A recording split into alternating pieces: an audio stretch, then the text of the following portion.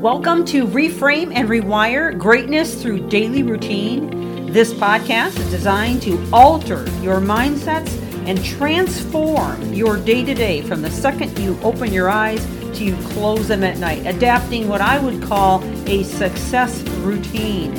This series is liable to change your life, and it's never the big things that you do, but the littlest things you do every day that make the biggest difference. And now, on to the podcast. Thank you for joining. Welcome back to the podcast as we continue in this series on mental toughness. Well, we are just going to dive back into the material, and I've got a few more points to share with you on how you can build mental toughness. I just want to do a quick review of what we've covered thus far, especially for those of you who are just now joining us. This has been a series that we started several days ago, and we are currently moving into part 14. So we've been at it for a couple of weeks. We started out with a lot of attributes of mental toughness, defining it in the very first of these episodes. And then we talked about purpose and intentionality. And that's one of the attributes. Also standing up and being authentically you. Clarity and energy are attributes of mental toughness. Powerful habits for heart and mind. Practicing inner control is another attribute. Managing failure and regret, which is a big piece of this. Also, two powerful but difficult attributes to master. You'll have to go and check that out. That was part 8. Recognizing and dealing with toxicity. And then we started to get into how we can build it. So confidence and growth, beginning inside, a better approach to challenges. Ignore the critics and reach for the stars. I'd say that was one of my favorites. That was yesterday's part 13. So let's dive back into the material. To be mentally tough, we have to accept the fact that there's going to be discomfort. That to discipline ourselves and achieve what we want to become who we want to be, to adopt new habits, whether it be to lose weight, walk more, drink water, even when we maybe don't like water, cut back on maybe some of the addictions or the addictive habits that you may have, whether it be social media, alcohol, smoking, whatever it is, there's going to be discomfort. But the more that you can practice being okay with being uncomfortable, the more you will grow and the more that you will become the person that you want to become. Change always comes at a cost, and those who are mentally tough are willing to pay that cost. They are willing to pay the price that others will not pay to achieve the things that they want to achieve. And that's the whole key to being mentally tough.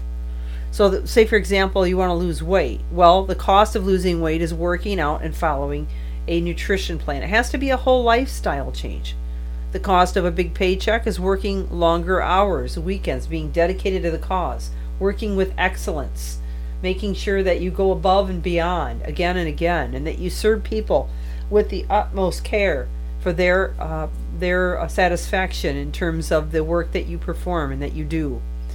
No matter what you want to do, there's always going to be a price. And if you will accept that fact at the beginning and prepare for the price that you're going to pay, thinking in advance of what it's going to cost you, counting that cost, and then planning to face every obstacle with fearless determination, you will get there.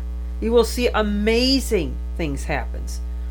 You're going to have to sacrifice things that you may not want to. And again, it could get very uncomfortable.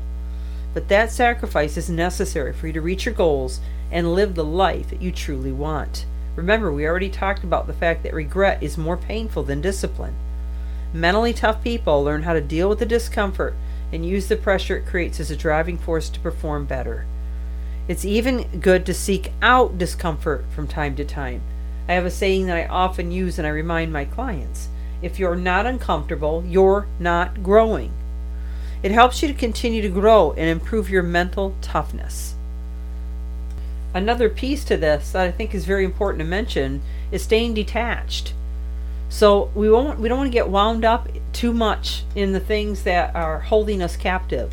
such as the addictions and things that we tend to feel like we need in our lives. When we really weigh it out, we look at it objectively, then we realize we really don't need them as much as we think we do.